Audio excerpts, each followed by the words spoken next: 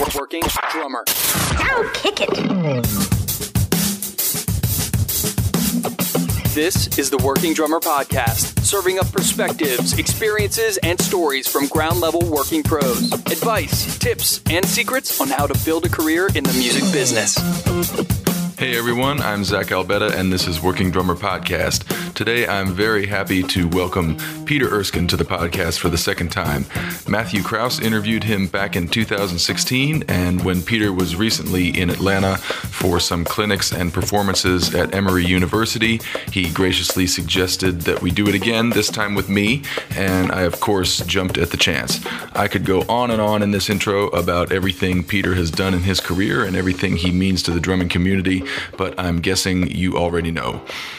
As always, you can find us at workingdrummer.net, where you can check out past episodes and learn more about who we are and what we're about. You can also find links on our homepage to donate to the podcast, either on a monthly basis through Patreon or on a one-time basis through PayPal. I want to take a minute and thank a couple of our supporters, in particular, Isaac Sanchez out in Southern California, who is making monthly donations through our Patreon page, and Brian Hudson here in Atlanta, who made a generous one-time donation on PayPal. So huge thanks and gratitude to both those guys.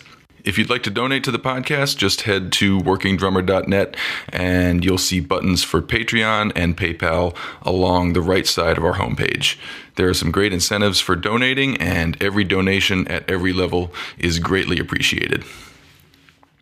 I also want to let you know that Working Drummer Podcast is now available through Stitcher as well as iTunes. Whichever you use, we hope you'll subscribe and leave us a rating and review, and also keep that word of mouth going. Just let somebody know about us digitally or in person. We hit a new high watermark for downloads last month, and we want to keep that momentum going. So we really appreciate everyone out there who's supporting us and helping us grow. I'd like to introduce you all to Crush Drums by telling you about one of their new lines. They are offering a brand new birch kit called the Sublime Birch Series. The Sublime Birch is 100% North American birch. Here's Crush's own Terry Platt talking about some of the cool features of the Sublime Birch Series. One thing that Crush has always done is on our 14-inch floor toms, we do a 14 by 13. It's got the fullness and depth of a 14 by 14 tom, but you can also, tuning range-wise, manipulate it to sound more like a 14 by 12 for the guys that enjoy that tone as well.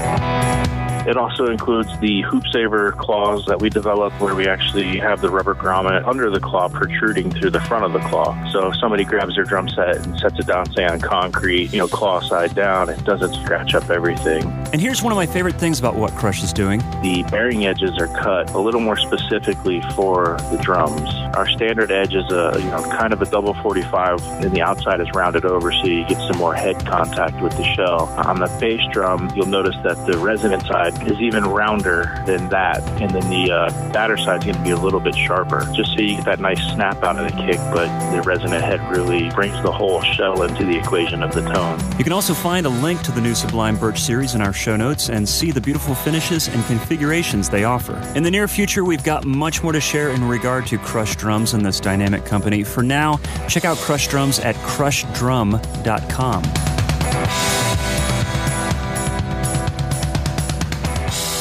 So I really enjoyed this talk with Peter, as you might imagine.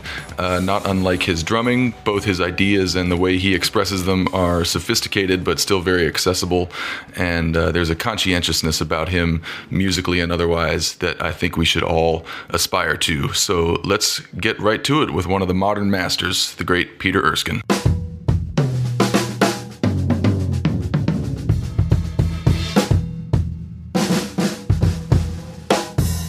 I was speaking with Antonio Sanchez, the great drummer and composer. He and his lovely wife came over for lunch, and one of the first things I commented to him was how impressed I was that he's doing a lot of his recording, particularly like the TV score recording for Get Shorty, in his home studio, and running all the Pro Tools stuff. And for background, I mentioned I was fairly sophisticated with music sequencing software from the very early days in the mid-1980s. But as audio became a bigger and bigger part of programs like Performer and stuff. I just fell more and more behind the curve for some reason. And Pro Tools just somehow mystifies me. I just have a couple of bumps or hurdles I don't seem to be able to jump over. And so he said, oh, well, that's easy. I learned it by watching YouTube videos. Mm-hmm. Yeah. And I said, really? I said, well, that makes sense, I guess. I figured out how to fix one of my vacuum cleaners by watching YouTube. Right. And he said, yes, it's pretty good. Of course, teaching at USC, the availability of so much on YouTube is fantastic.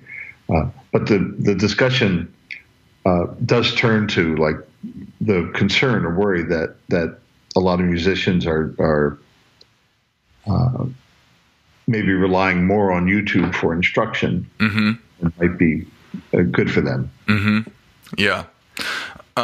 This is something I wanted to ask you about because we're at a time now when I would imagine most of your students are young enough to be, quote unquote, born digital or whatever the phrase is.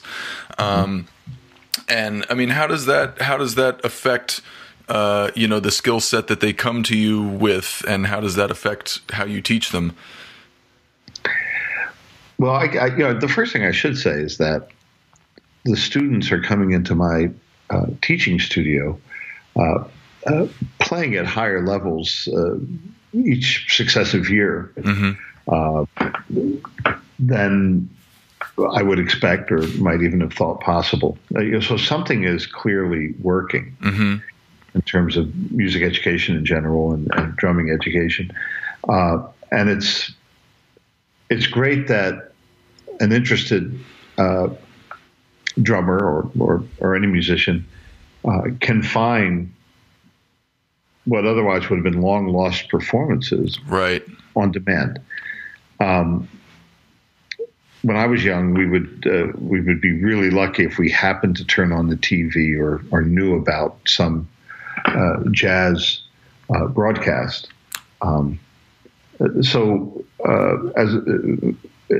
It's an incredible resource, and we'll turn to it during lessons, and I subscribe to Spotify just for that instant access to any number of recorded performances that either I want to refer to or the students will.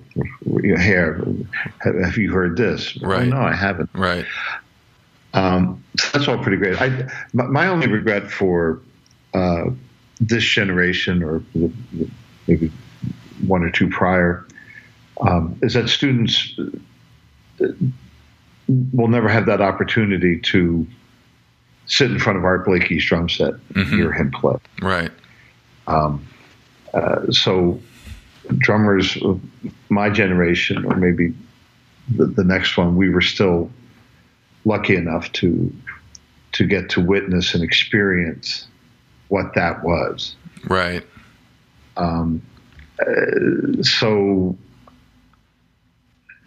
it's not that there aren't other great drummers who have come along, but, these were the people who created the language and the vocabulary of the instrument. Yeah. And I think maybe, the digital age has caused people to not value live interaction as much, not just in music, but in our culture in general. And like you said, there are plenty of great drummers to go see. You can certainly on any given night go see Antonio Sanchez or Ari Honig or Peter Erskine or anybody who's playing.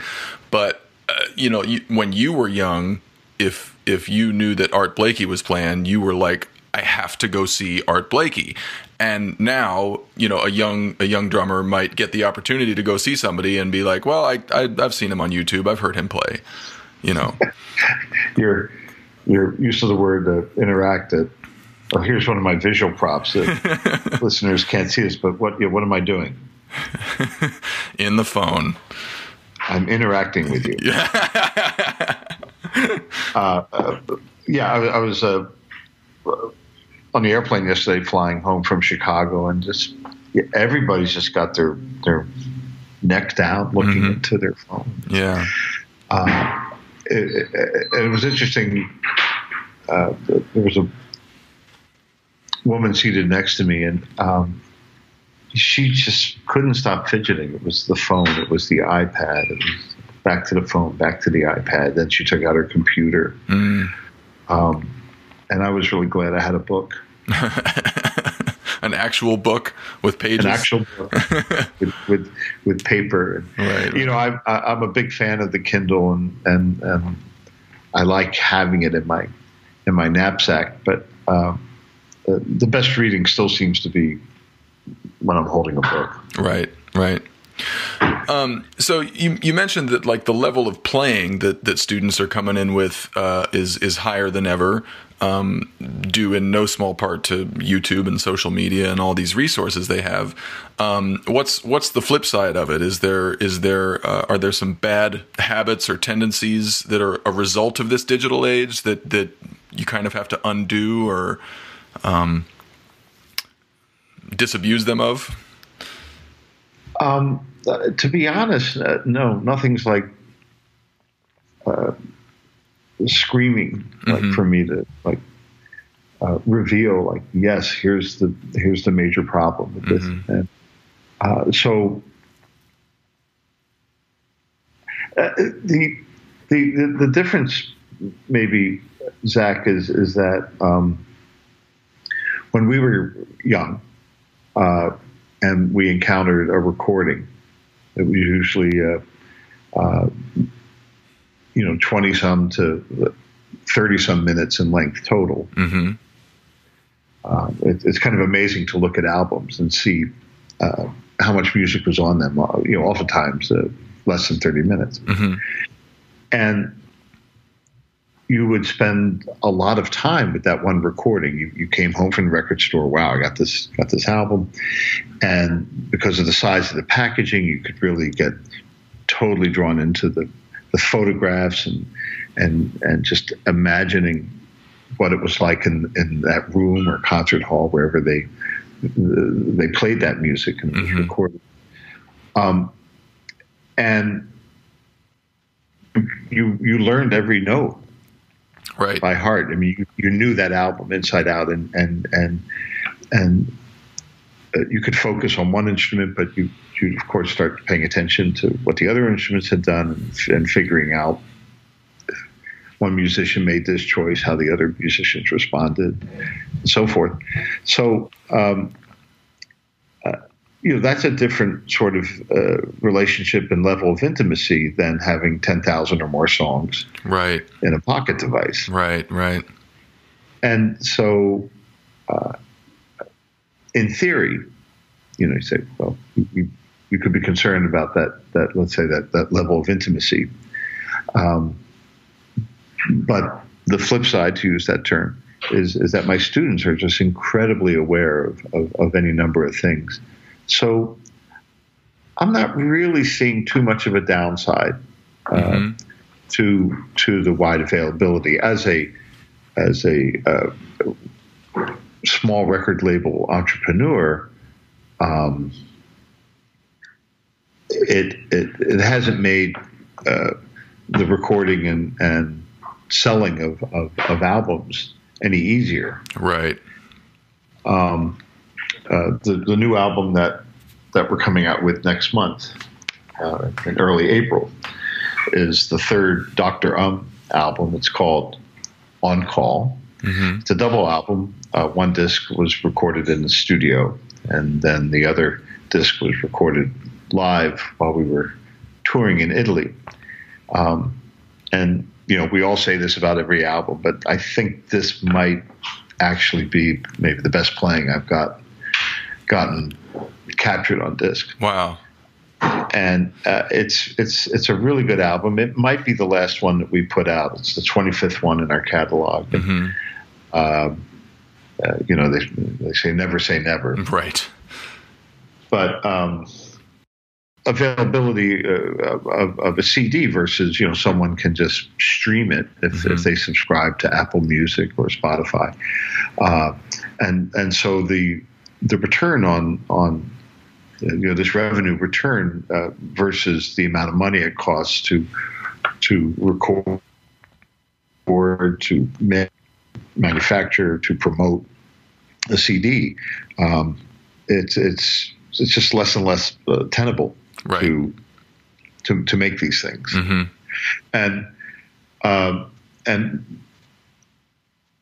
And I'm not sure what the solution is.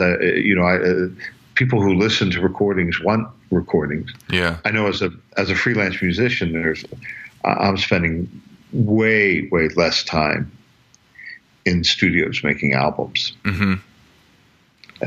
And anyone that makes an album, for the most part, is paying for it out of their own pocket. Right. Right. They just have the urge or the need for their music to be recorded. So you mentioned that you're spending less time in the studio making records. Does that translate to more time out in the world playing gigs?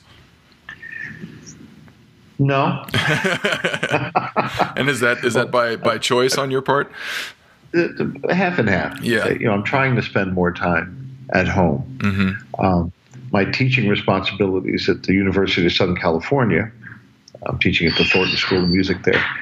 That keeps me home for a good chunk of the year. Mm-hmm. And then come early summer, I usually find myself flying to either Asia or to Europe. Mm-hmm. I'll be flying to Europe beginning of May to do some touring with the Dr. M band in Italy. I'm then doing a kind of a career retrospective with the WDR big band that's based in Cologne, Germany. I'll send you a link if you want to put it up of a concert I did there last month with Alan Pasqua. Please. And they're just a great big band. I think it's my favorite big band in the world. Really? WDR, by the way, stands for Westdeutscher Rundfunk. Rundfunk is German for radio station. Right. Westdeutsche was, when there were two German. Yeah. So a career retrospective. Yeah, because I've played with them for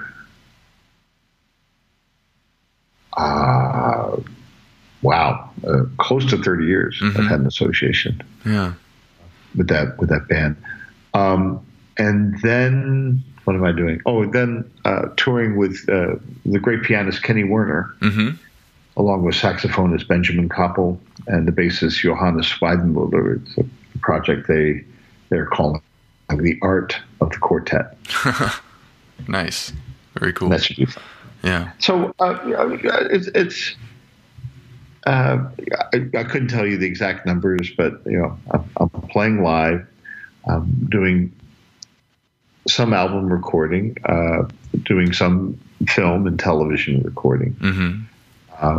A lot of teaching, and somehow it just seems like I'm really busy. So I'm not wanting or complaining for work. I feel very great if I do, but the travel is not nearly as much fun as it used to be. Right. It's just a grind. Yeah, very much. And I mean, you mentioned the lady on the plane who wouldn't stop fidgeting. I'm kind of becoming more and more aware of how air travel and travel in general just does not bring out the best in people. So, and any anecdote about how somebody acted on a plane or in an airport or whatever, I try to just take it with a grain of salt and just, it really just brings out the worst in people because they're stressed out, they're crowded, I think our culture is more anxiety ridden than ever. And yes, it doesn't bring the best out in me either. Well, I haven't seen you on an airplane yet. So. Well, yeah, I tried just to kind of sit still and be cool and go with things, but I'm 6'5", so it's tough. Yeah, the unexpected seat flying back in your face. I had a great experience once. I had booked an aisle seat it was either Virgin or JetBlue. I think it was Virgin. And I'm in my seat, and all of a sudden the chair in front of me comes flying back really fast, and we're still boarding the plane. People are boarding, and I guess the fellow was just testing it. But I thought, wow, there's no way I could fly cross country with the threat of that chair back, with no warning. Right. Just then, a woman came to sit in the middle seat beside me, and I noticed she was with a gentleman who got in the middle seat in the row behind. Mm-hmm. And as I'm standing up to allow her access to this seat, I turned to the man. I said, "Excuse me, are you traveling together?" And he said, "Yes." And I said, "Would you like to have my seat so you can sit next to her?" The guy said, "You're willing to trade your aisle seat for my middle seat so we can sit together?" I said, "Yeah, why not?" And the woman turned. She goes, "That's very kind of you." And I kind of got very close to her. I said, "Thank you." I said, "It's on one condition, though." And she said, "What?" I said, "You promised not to put your chair back at all during the flight. Are you okay with that?" She goes, "Yeah, fine." I said, "Good, we got a deal." So now the gentleman takes my seat. I get into the middle seat. On either side of me are pretty large guys. Right. So I just looked at both of them and I kind of smiled. I said, "Okay, gentlemen, let the elbow wars begin." I just figured let's just address it right away. Right. One guy says on the window side, he goes, "Hey, man, that's so cool what you did. You can have my armrest. I'm going to sleep." And the other guy goes, "You can have my armrest too."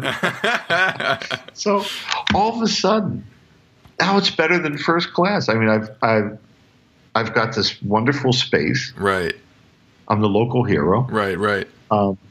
And yeah, it was cool. Yeah, I feel like that's kind of what's missing. I mean, we talked about like actual interaction, between people, and whether it's on a plane or, at a sound check or, any interaction you can have, if you can kind of disarm everyone with just a little courtesy and a little humor, it really goes a long way. That's a very good point, and I'll just add one thing to that, a bit of wisdom that my father told me years ago.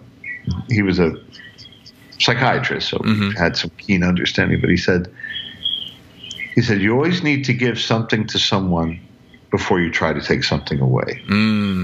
Yeah. So it was pretty transparent, but there was once a guy across the aisle, and he had introduced himself to the flight crew. And he was making quite a bit of noise, to the extent that not only typing very loudly, but he started doing dictation. And I'm in desperate need of getting some sleep, because when I get to Japan, it's going to be right off the plane, straight to the club. Right. Because our flight had gotten canceled the day before. Anyway, so as the stewardess is serving my lunch, I said, "Wow, what's going on with the guy doing the dictation?" And she said, "Yeah, I know." I said, "Well, do you say something or do I?" She said, "Would you mind?" I said, "Yeah, it's fine."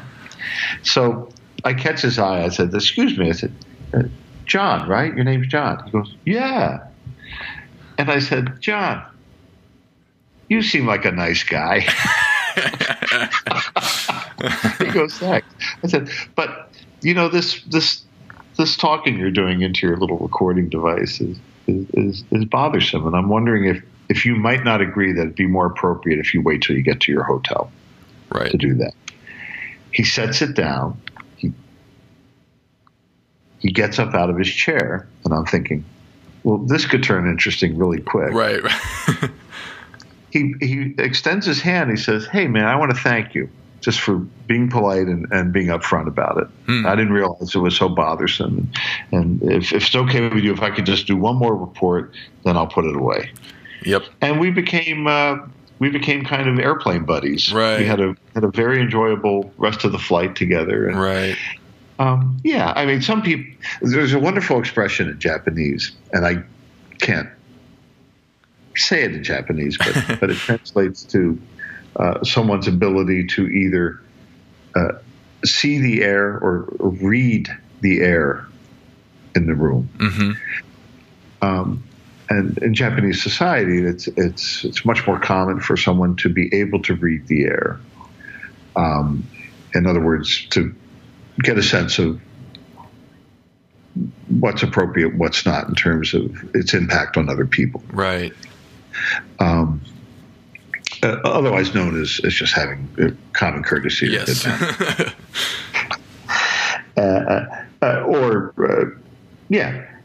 Common sense or good manners. Yeah, right. Not saying something stupid that could prove offensive to someone. And a lot of that, some people, I think, have a pretty natural intuition for that. Others learn. Certainly when you get older, unless you get really grouchy, you tend to calm down about some things. Mm-hmm. So it's just known as acquiring a philosophy. Yes. Which extends to the way you make music. Just in terms of, giving something before you expect to get, being accommodating before you expect to be accommodated. It's something I've been thinking about a lot lately, just, kind of observing some of the other musicians that I play with, for better or for worse, this concept in action.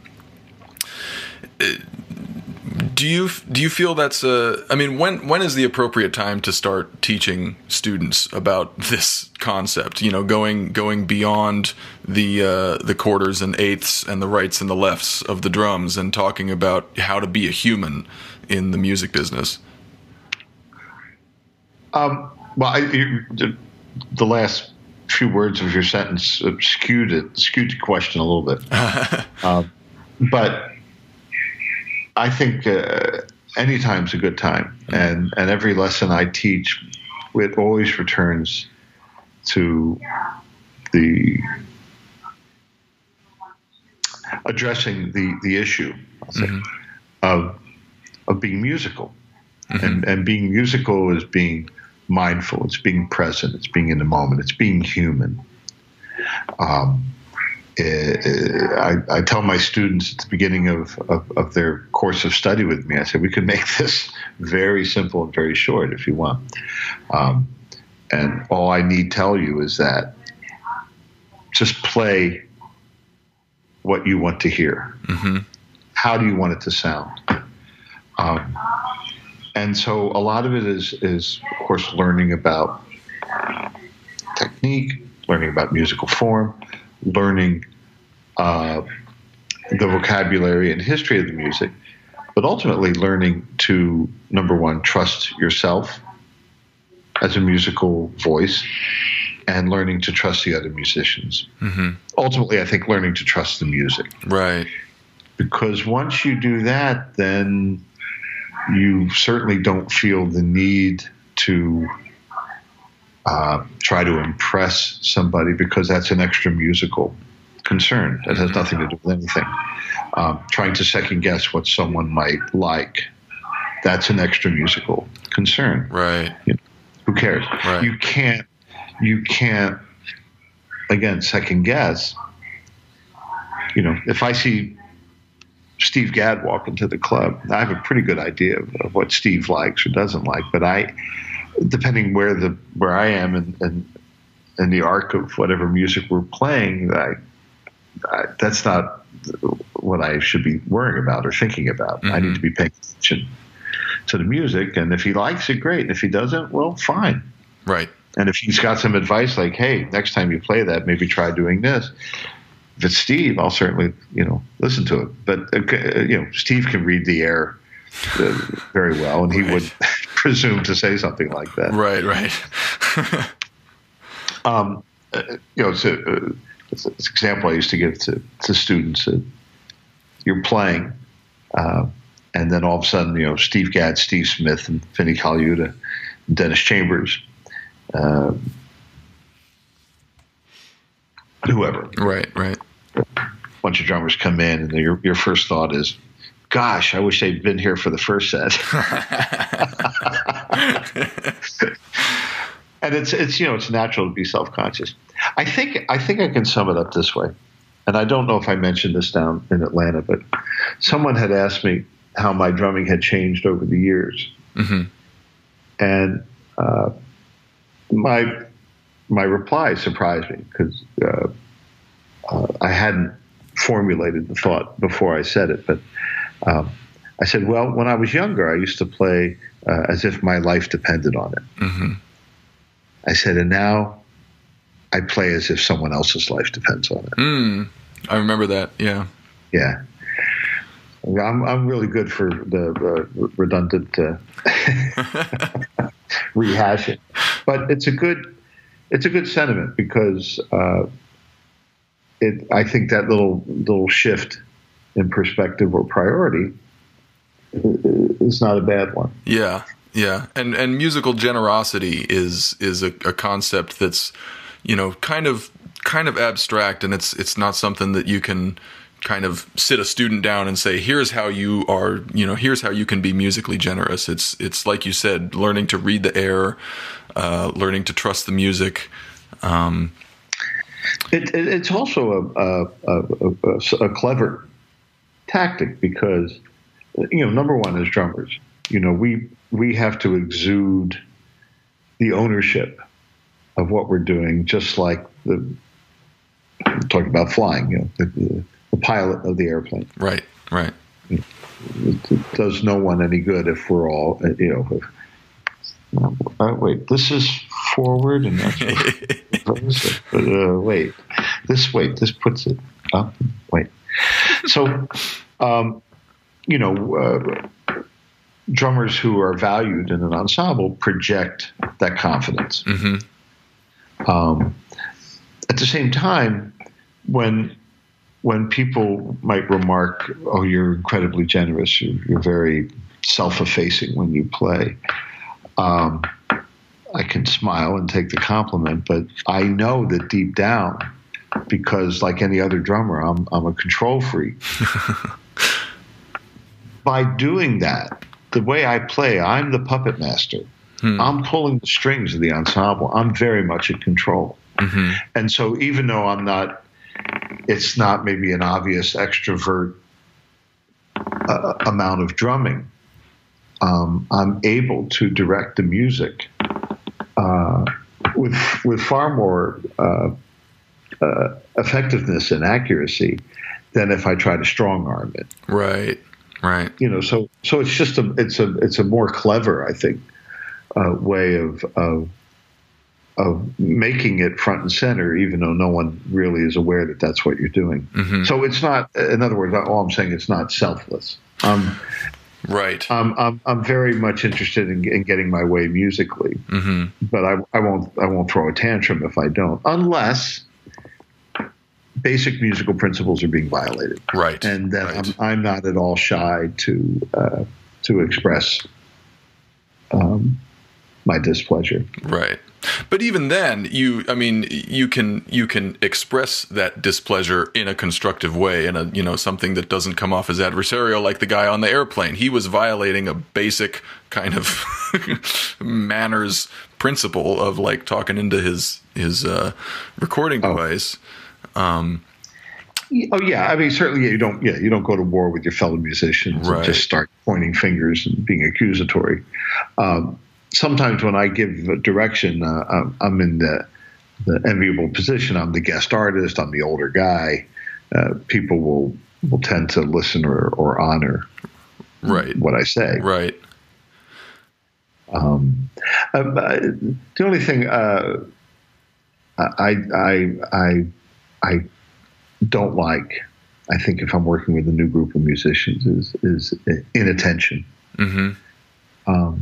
If we're there, and we have to pay attention, and even if it's a student ensemble, I don't expect that every student in an ensemble their goal is to, become the best studio player in this city or that city or whatever. But if we're playing a game of basketball, I want to know that if I want to throw the ball to him or to her, that they're not checking the text on their phone, but right, they're involved with the game, because then it's more fun for everybody. Right. So it's just being in the moment. It's interesting you mentioned basketball, because I've played some. I don't anymore because I rolled my ankle a year and a half ago, and just, luckily it was not a serious injury and didn't prevent me from drumming or anything, but it was definitely like the red flag. It was the universe saying, this is a young man's game and you're 37 now and this could. So anyway,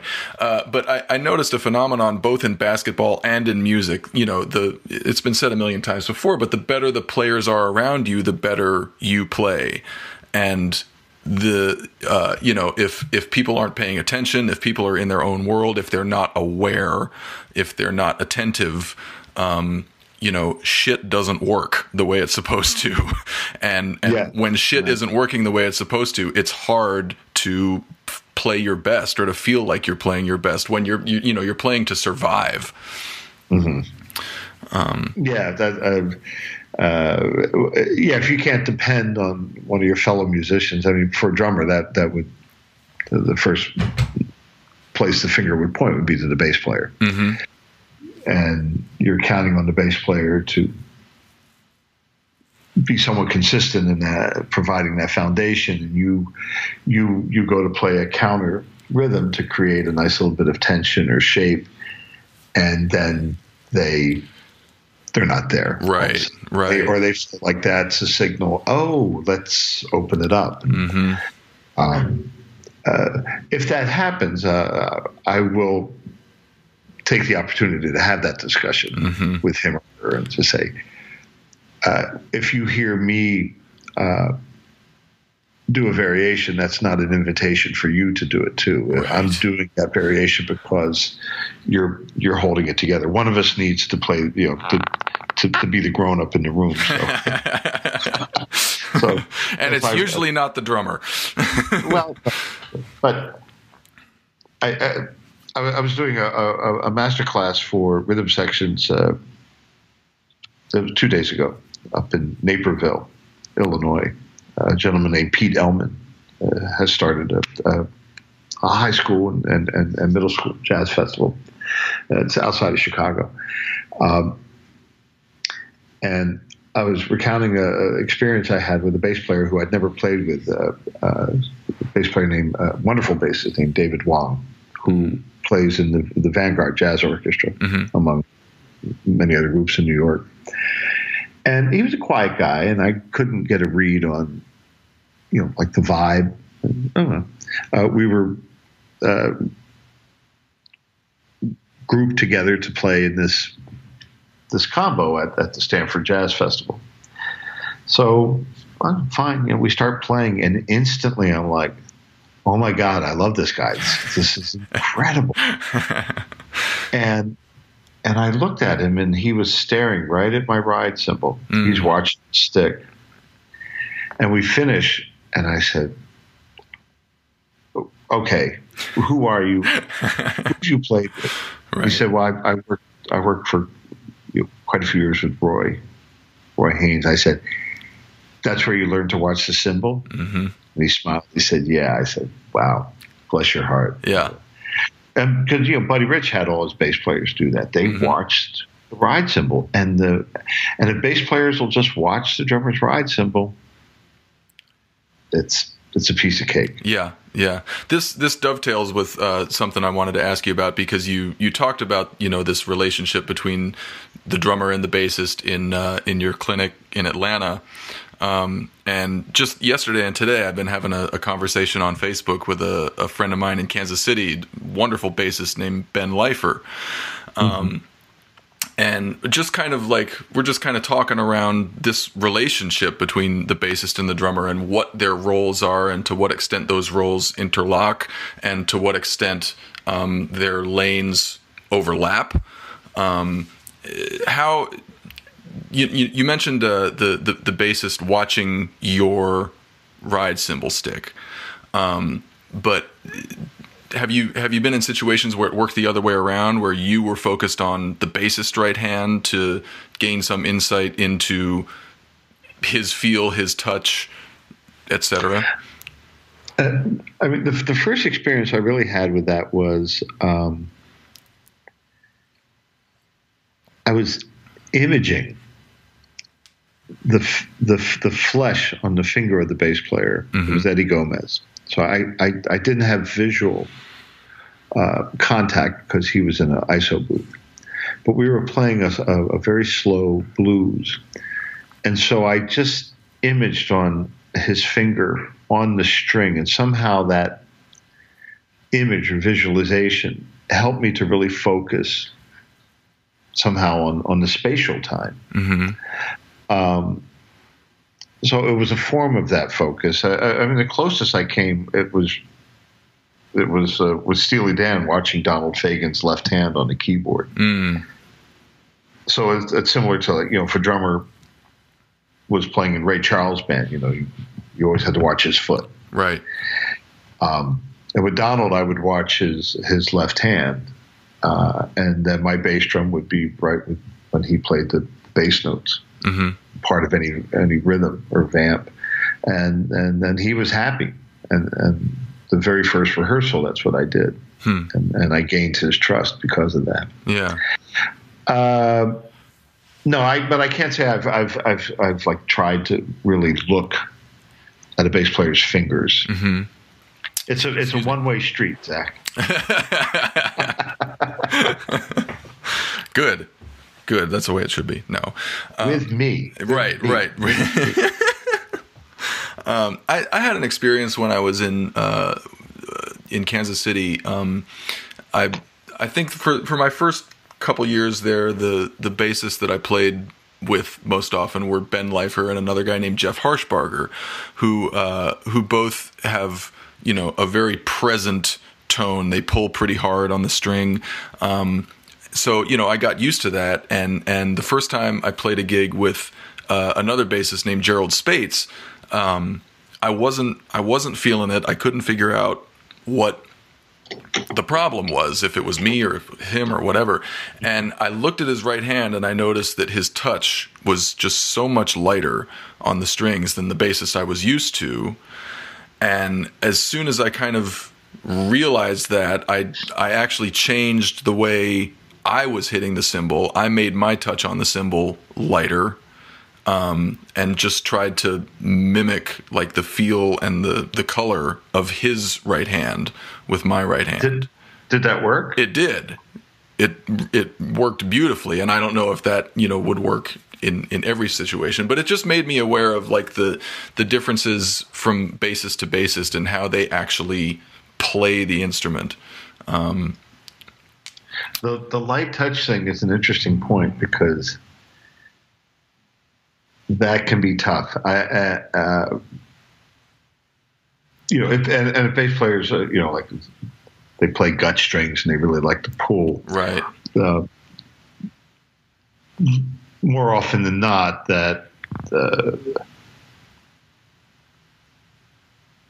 that's indicative of kind of a particular stylistic way of playing in terms of their approach to a rhythm section. Right.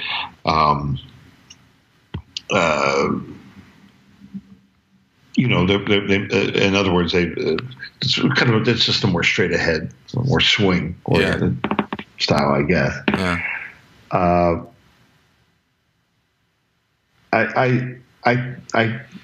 I'm trying to think how Mark Johnson. I mean, Mark was a fairly light player, but he had a robust pull. Bass players who have a very light action, it's just harder. You're right to feel that thing, and I think I do prefer a bassist who has enough physicality or physical interaction. Right. And I play very, very lightly, and yet there's a definite physical specificness. Yeah. You know what I mean? Mm-hmm. So every stroke is an action that's initiated, and as opposed to like I'm just letting the sticks kind of bounce. Right.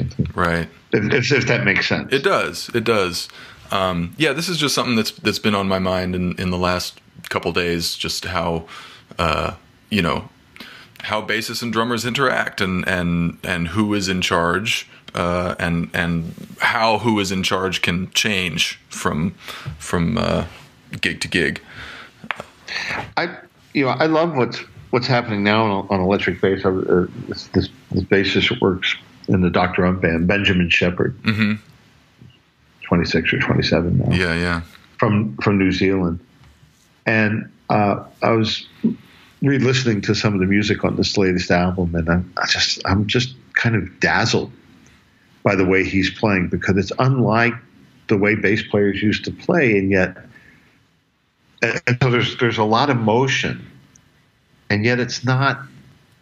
It doesn't bother me. It doesn't get in the way of things. He's very aware and very clever of which notes are attacked, the shape of the notes. Some of them connect. He has this really cool legato thing going on. Mm-hmm. He's very aware, and I like it. And I'm noticing some other bass players are doing it. So in general, I think the shape of music is good. Good. I think it's good. Yeah. The question of when drummers are playing very busy or solos, whatever, everybody does that. Mm-hmm. I couldn't count the number of long or boring or stupid solos I've played in my life. And now I think I've actually figured out how to play like interesting stuff. Yeah. And a big part of that was just me giving myself permission to play what I wanted to hear, to allow my being drawn to melody to play out, and not like feel like I need to do something fast. I mean, the problem with fast and with dense is that depending on the room you're doing it in, it usually just sounds not good. Right. It just doesn't. You listen out front, it's just a blob. Mm-hmm. It's a blur of notes, and or it could be recorded really great. And a lot of these drummers do have excellent execution. But there's only so much.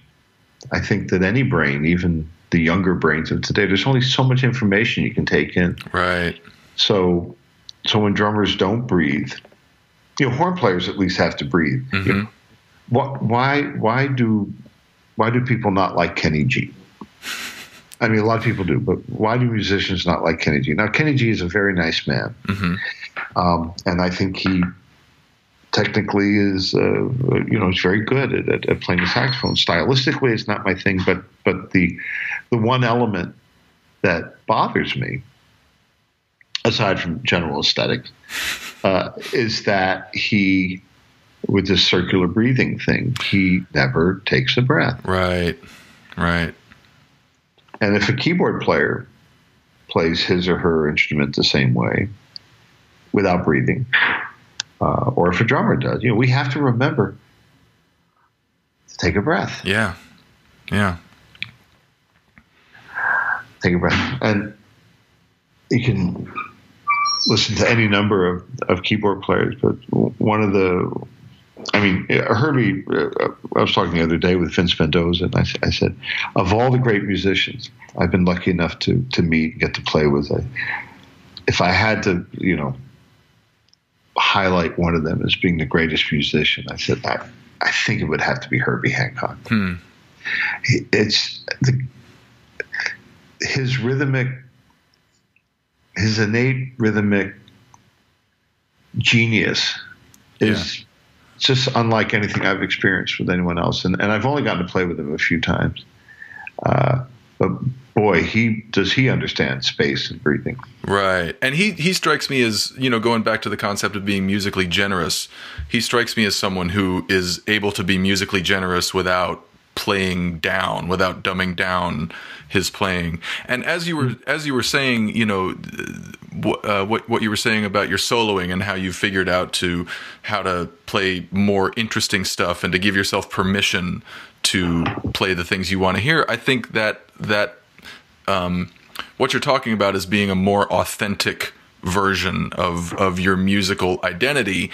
And if you play with authenticity, I think that translates to generosity and allows the musicians you play with to also be authentic.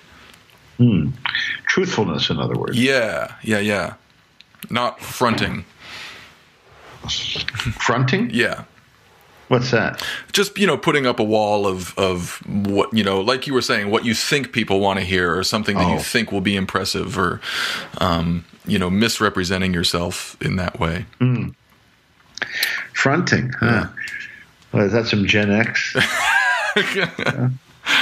I wouldn't know, Peter. I'm younger than Gen X. Does that make you millennial? Are you millennial? No, I think both my wife and I we're 37. She's 38, and I think we're what they call Zennials. X. Oh, God. So like we're between Gen X and millennials. I don't know. We're this there have been articles written about our generation because we're the only generation that kind of grew up without the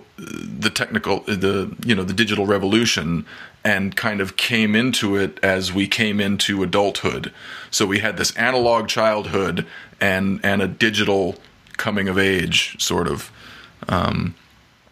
So we're switch hitters in that way, I suppose. But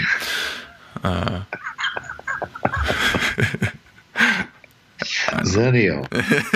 That's wonderful. Yeah, I guess. Is that with an X or a Z? It's X. Yeah.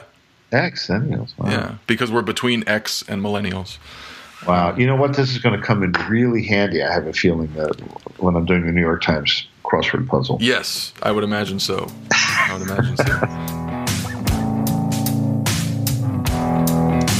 So where do you go to find a treasure trove of information about vintage drums, custom drums, and legendary drummers? NotSoModernDrummer.com. Since 1988, Not So Modern Drummer is an institution dedicated to researching and documenting the history of modern drums, the art of drum building, and the legendary drummers who play them. The writers and contributors are some of the top vintage and custom drum experts from around the world. Not So Modern Drummer serves as an online gathering place and marketplace for the worldwide community of drummers who buy and sell, collect, preserve, and play these instruments. It also hosts drum-related events that are attended by drummers from all over the world. This website is easy and fun to explore, and the monthly digital magazine subscription is free. So check out NotSoModernDrummer.com.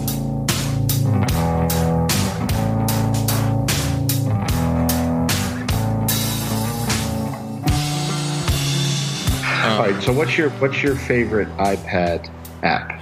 I am late to the iPad party. I just got one like 2 months ago. So I'm still, finding my way around it. I downloaded the Fourscore app immediately, just to get charts going, and I'm already loving that. But I'm at the. Are you using a page turner? The little foot thing? Yeah. No, not yet. There's a page turner. I think is it called like the Butterfly? Or, it's ringing a bell. I know what you're talking about. I've seen people use it. Yeah, I see, because our feet are busy, but I'll activate it with my left hand.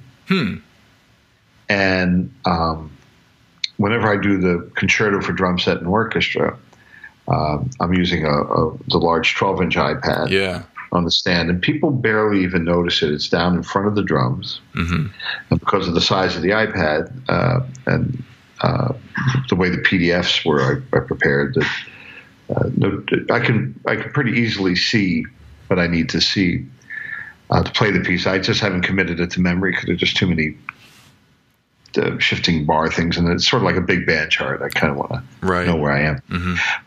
Fourscore is great, and it's really nice having this just with my hand. I can advance the pages.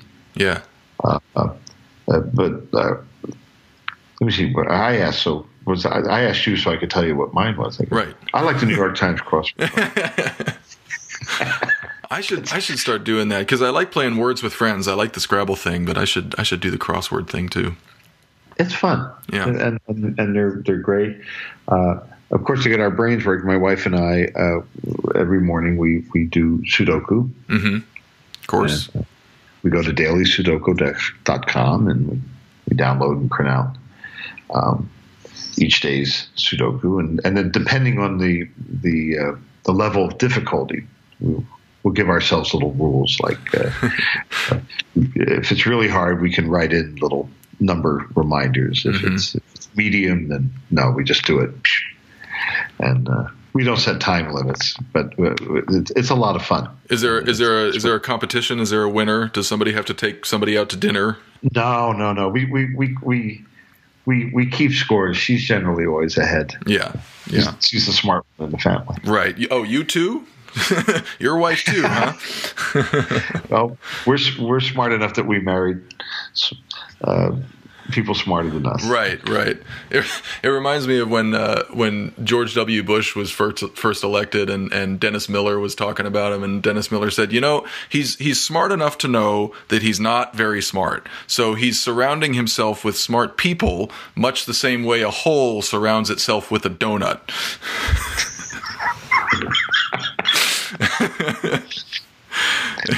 That's good. That's the first time I've laughed at a line by Dennis Miller. Yeah, they're few and far between, but that was pretty good. So a couple of the other things that you mentioned in your clinic really kind of caught my interest. You mentioned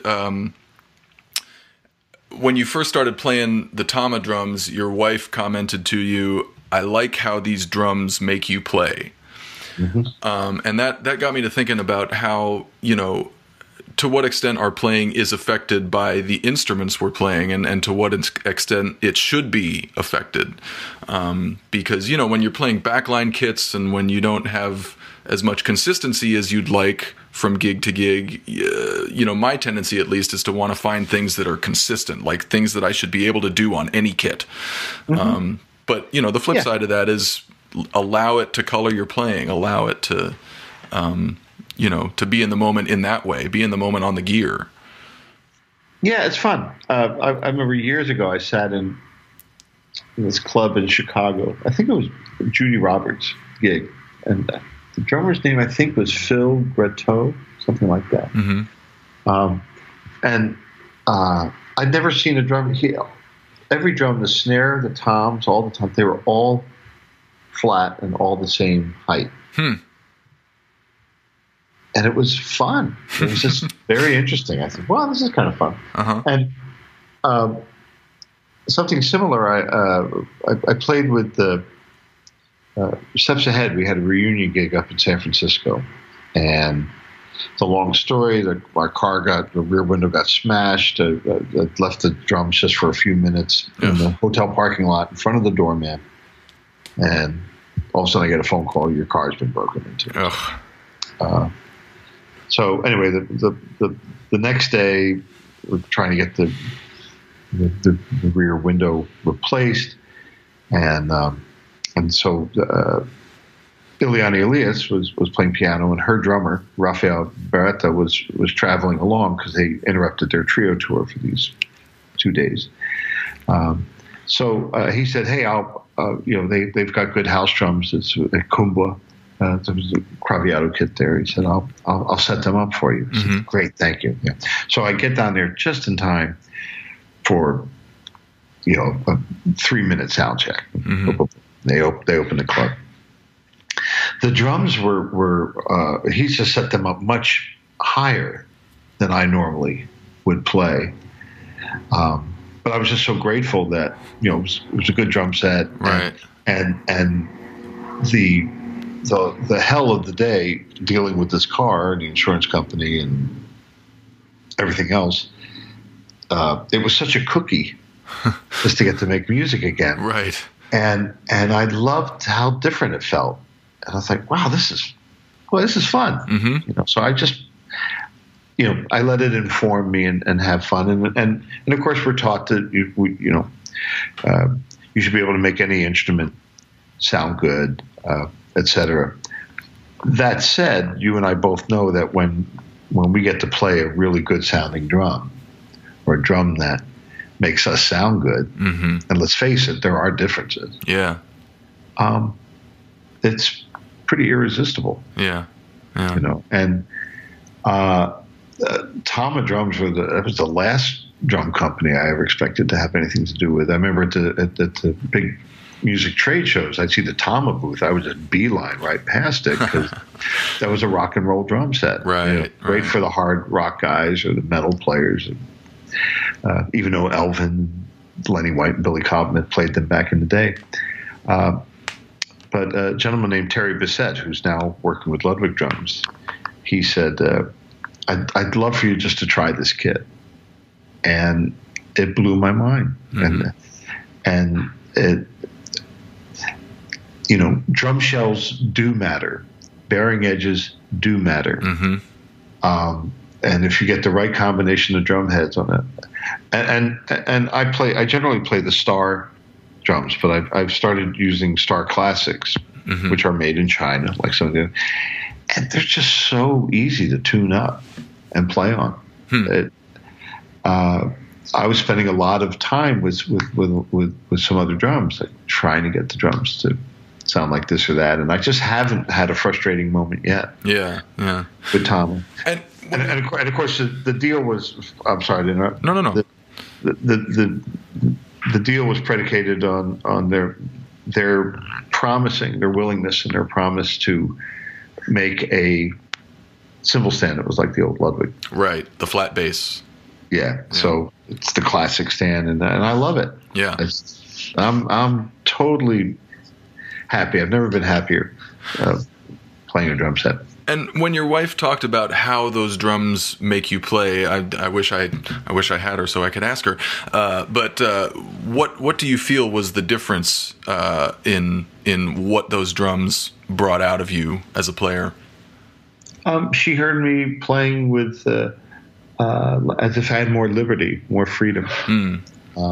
I was taking more chances. You take more chances when you feel like your safety net is either really good, right, or you feel free enough that you don't even care about the safety net. Right. It's the joy of flying. Yeah. To borrow Tony Williams' album name, mm-hmm. 79. It's just that. So you feel free. Mm-hmm.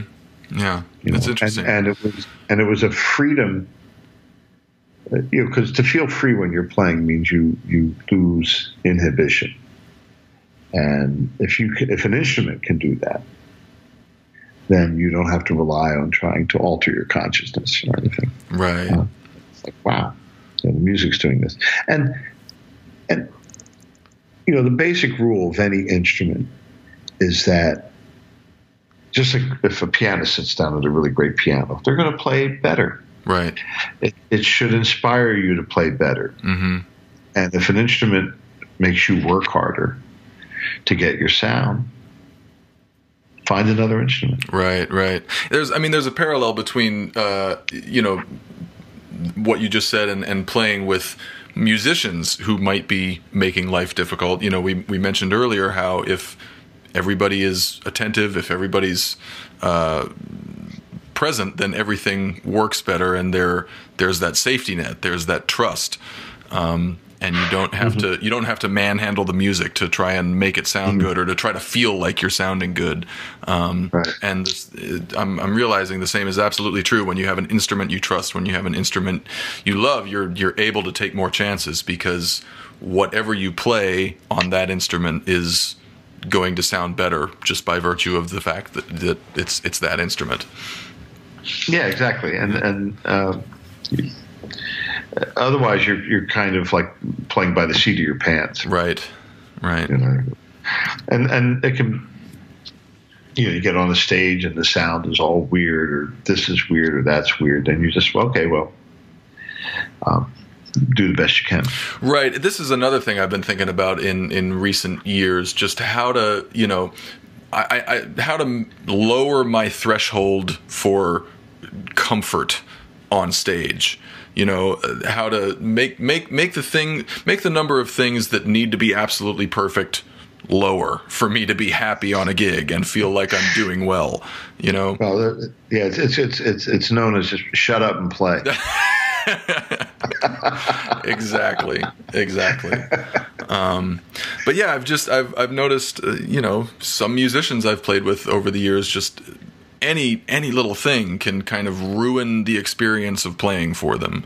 And I've certainly been guilty of it myself. But whether it's a less than stellar bandmate or a less than stellar instrument, I really feel that it's a choice to enjoy playing. Yeah, but it is. Years ago, I was invited. I was hanging out with Michael Brecker and Kenny Kirkland. Mm-hmm. Both of them, regrettably, no longer with us. And, so Kenny Kirkland was a great piano player. Of course, Michael Brecker, wonderful saxophonist. And we're hanging out in Kenny's loft, and hey, let's jam. So my first thought was, well, there's no bass player here. Mm-hmm. That's a drag. Mm-hmm. And Kenny's piano was really beat up. That sounded pretty awful. And the drums were, the pedal. So my whole preoccupation with as we're playing, instead of like, wow, I'm getting to play with Kenny Kirkland, Michael Brecker, right. I'm just focusing on, there's no bass player. The drum set's a drag. So I'm kind of almost like doggy paddling through this. Like, at any rate, we stop, and then Michael Brecker's kind of looking at me, puzzled, and he says, "It's really fascinating." I said, "What?" I take a sip from my beer, and he goes, "So I've never played with anyone who on one hand can sound so good, but on the other hand sounds so bad." And I made a face, and he said, I didn't say it to be hurtful. I'm sorry, but it's really fascinating." So, of course, that's something you think about if Michael Brecker says that to you. And right. So I was thinking about it. I was trying to figure, and I knew that I was very, susceptible. If I had good players, I would sound great. If I had bad players, I became weaker than the weakest link. Mm-hmm. And then I'm at a club in Orlando, Florida, and we went to hear some jazz. The great drummer Don Lamont was leading the house band. The bass player wasn't very good, and as a consequence, as a rhythm section, it somehow didn't sound that great. Mm-hmm. Zoot Sims is the guest artist. Mm-hmm. Zoot Sims was a great saxophone player. Google him. Gang. Right. Yeah. ZOOTSIMS. Just a wonderful tenor player. Anyway, Zoot comes onto the bandstand after they've played a few tunes, and we're like kind of rolling our eyes. Wow, this doesn't sound very good. I wonder if Don was playing drums. Any chance to hear Don Lamont play, I would have found thrilling. But at any rate, rhythm section didn't sound very good. Zoot comes on stage. He sounds great. I mean, he sounds exactly like Zoot. Mm-hmm. And that's when it hit me. You have to be able to sound like you do, and you have to raise your bass line. Mm-hmm. So that even when this goes wrong, that goes wrong, and nobody cares, that your car broke down or you had a fight or whatever. Right. Right. When you're playing. So that's one thing I work on with my students. I say, I want the bass line to be, I don't want your fallback to be the way you played when you were 15 years old. Mm-hmm.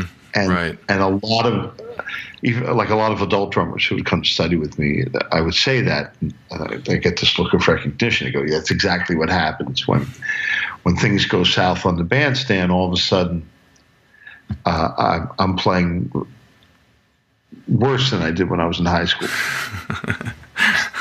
Hey, this is common, but let's raise that now, and here's how you do that. And if nothing else, the best advice I can give to anyone listening, if you're still listening, you take a deep breath.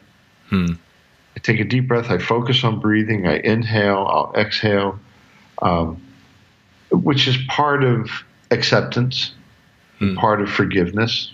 And you're like, okay, fine. Right. I once crapped out John Williams, the great film composer, is directly in front of me, conducting something, and my headphones went out, and I had all of a sudden no click, and Steven Spielberg's there, and John Williams stops. He goes, well, let's do it without the drums. So to myself, I laughed. It was a big Buddha belly laugh to myself. I said, okay, it can't get any worse than it just got. So now let's go. Right. And then I moved on, and then the rest of the session was fine. So I wasn't like beating myself in the head, you dummy. Right. For the rest of the day, you just, stuff happens. Yeah. I like the words acceptance and forgiveness because it seems like we've touched on a lot of concepts here that apply to, music, but also just everyday life. And the idea of, if conditions on a gig are less than perfect, then acceptance and forgiveness of those conditions go a long way to not only how you're going to perform, how you're going to sound, but how you're going to feel doing it. It's a lot easier to just get joy and pleasure from playing, if you exercise some acceptance and forgiveness about whatever situation is, potentially a hindrance. And you'll get the best out of the other players. I mean, I remember plenty of time with Steps, I might come off and go, wow, sorry guys, I'm just not. As soon as I said that, they're like, no, man, me too. And then, boom, it all gets better. Right. So if you're the first to say, wow, it's, I'm sorry, I'm having a little trouble doing this, instead of, being accusatory. Right. Usually then the community gathers around and, I was noticing too. And, hey, maybe I'm a little too loud. Is that, and the thing can solve itself very quickly. Right. As opposed to coming off and, hey man, you're doing this, and hey, you over there, you're making this sound terrible or whatever. Right. Because then everyone's just going to throw their defenses up. Yeah. And like you said, even it creates community. It creates, we're in this together. And even if all those problems don't get solved, there's acceptance, there's forgiveness, and there is thus more joy, more community, more, fulfillment through the. Very good. And I would end this train of thought with one more quality, and it's something that Kenny Werner expressed, and it's a beautiful sentiment, and I think a beautiful goal in making music, and that is the exchange of intimacy. Yeah. And of course that trust, acceptance, forgiveness, all those things, but It's interesting. I wrote an article for Modern Drummer, and they didn't publish it, and it tried to address this, how a lot of these all-star bands that I was starting to hear at festivals, and everyone's wearing in-ears, no one's playing truly acoustically, so there's no sense of the actual balance of the instruments on stage, and there was no exchange of intimacy. Everybody was in their own little condom. Right. A musical condom or something. Yeah. And when I see plexiglass up on the bandstand, I know, okay, we got problems here. It's just not the way music should be made, I don't think. Yeah. And, ears are so prevalent these days, and I'm using them on a lot of gigs. And, we've talked, my partner Matt has talked on the podcast before about how he's been feeling disconnected from the drums, from just the acoustic sound of the drums because he's got the ears in. So I'm thinking lately about ways that, sometimes you just have to use the ears. That's what the gig is, but stay connected to the drums somehow. The ears are a problem, and I think one of the more regrettable innovations, really, of recent times. No, not ears. Oh, okay. Beyond ears, I think the subwoofer is really destroying. Yep. The way music is played, and anytime I'm sound checking, and it's problematic. You please turn the subwoofers off. Yep. I said, well, not down, off. Yep. And then all of a sudden we're going, oh yeah, it sounds really good. So these guys that are just so interested in throwing so much bass, and I, if any music industry people are listening, I think it's time that we take back the NAMM show. All these PA companies, you go into a hotel and everyone's throwing so much sub bass audio information out, and it's all competing and nobody can talk. Right. And everything you hear just sounds completely ridiculous and unrealistic, and it's horrible. Yeah. And I went to this one drum event, and I said, it's really awful sounding. Why don't you talk to the sound guys? Well, they're running sound. I said, it's your event. Yeah. I said, if you like the way it sounds, fine, but I'll see you later. I can't stick around. I just couldn't stand it. Right. And you talk about taking back the NAMM show. I think there's an extent to which we can take back the gig too, and just stop deferring so much and so often to the people running sound, because you know how you're supposed to sound. You know how the drums are supposed to sound. I'll try to have that conversation. You don't always win it, and I think it's if you're touring, it's possibly short-sighted to not have your own. You need somebody out front to either produce it or to mix it. Mm-hmm. I'm not an engineer, and I may not know the room, but I do know that I like for the audience to lean forward to listen to my music, not to be blasted back in their seats. And, it's not just for everyone's hearing safety, but when it gets that loud, nobody can hear anything after a while. Right. And, an interaction with a sound guy, if you don't happen to have your own engineer or your own producer there, the conversation with a sound guy can be just like it was with the guy on the plane. It's not a list of demands. It's like, hey, I see you as a human first. Now let's talk about how we want this to sound and how I'm playing and what you can do. And it's a short conversation, but I think so many people aren't willing or aren't able to really have that kind of a constructive conversation. But it is possible. It's not as hard as it sounds. You know what? I think we've solved a number of the world's smaller problems. That's why we started this podcast, man. Is to just we saw so many problems and we had the answers. We just Okay, other podcasts of note, because I like podcasts. My favorite one is Preet Bharara. Are you hip to Preet Bharara? I've heard that name, but I can't say I am. The name of the podcast is Stay Tuned with Preet, Preet. He was the former Attorney General of the Southern District of New York. Right, and Trump fired him. Yes. Yes, okay. And he's a brilliant guy, and if you're interested in anything to do with legal matters or ethics, it's a very informative and entertaining listen. So that's the one podcast I recommend. I salute you for doing this podcast. Thank you. I think it's really cool. Thank you. And I'm actually going to look forward to listening back to this.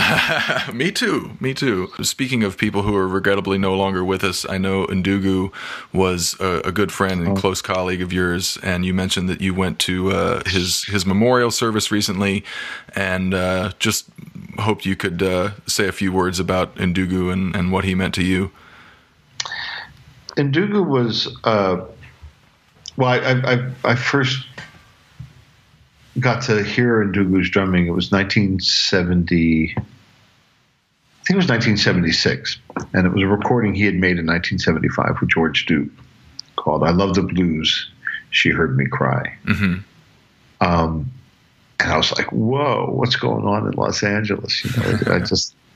It was so modern and different and. So he was kind of pioneering his own way of playing, and yet he could step into any kind of situation and do the gig, whether it was a swing track with Frank Sinatra or any of the many Michael Jackson tracks he played on. Right. To call his smile infectious is not to do it service. Yeah. But what really impressed me about Ndugu, number one, all his students, came out of his studio sounding great. But he represented a necessary conscience in our drumming community. He was old school, came to rudiments, really learning the basics. I've always been a bit more conceptual, and with my technical orientations, my requirements were more just having to do with touch. Mm-hmm. And the fact that we were both teaching this way at USC, I think, provided for a nice balance.